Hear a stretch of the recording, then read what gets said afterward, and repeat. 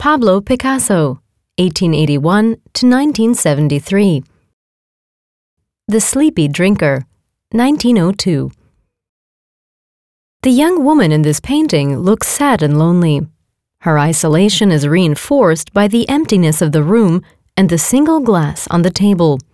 The arc at the upper left-hand side of the image and the roundness of the table emphasize the woman's bowed posture.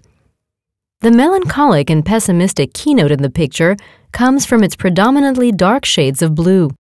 The whites, blacks, and browns have each been mixed with blue. The image belongs to Picasso's so-called blue period. During this time, the young artist was the first to consistently employ one color as a mood vector, without using it as a medium for representing reality. After gaining permission from a doctor, in 1902, Picasso made a number of sketches in a female prison in Paris. It was here that he sketched the model of our drinker.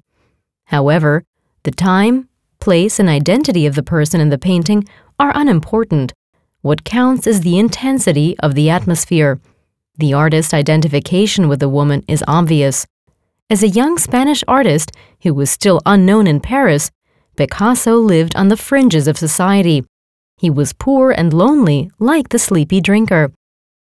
He was also mourning the death of one of his best friends at the time. Carlos Casagemas had committed suicide shortly before the painting was made. The first owner of the sleepy drinker was Gertrude Stein, a famous American writer. She lived in Paris and was friends with Picasso. In 1914, the piece was acquired by a Hamburg industrialist. Following his death, it was donated to the Hamburger Kunsthalle, the city gallery. The National Socialists then confiscated it as degenerate art in 1937.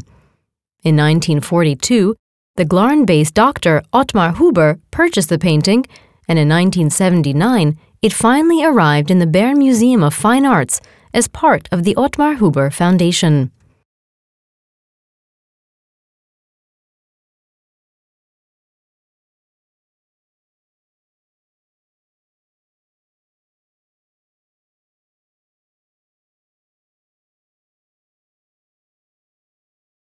Visit the Museum of Fine Arts Bern and see the original works, and download the free app Museen Bern from the App Store.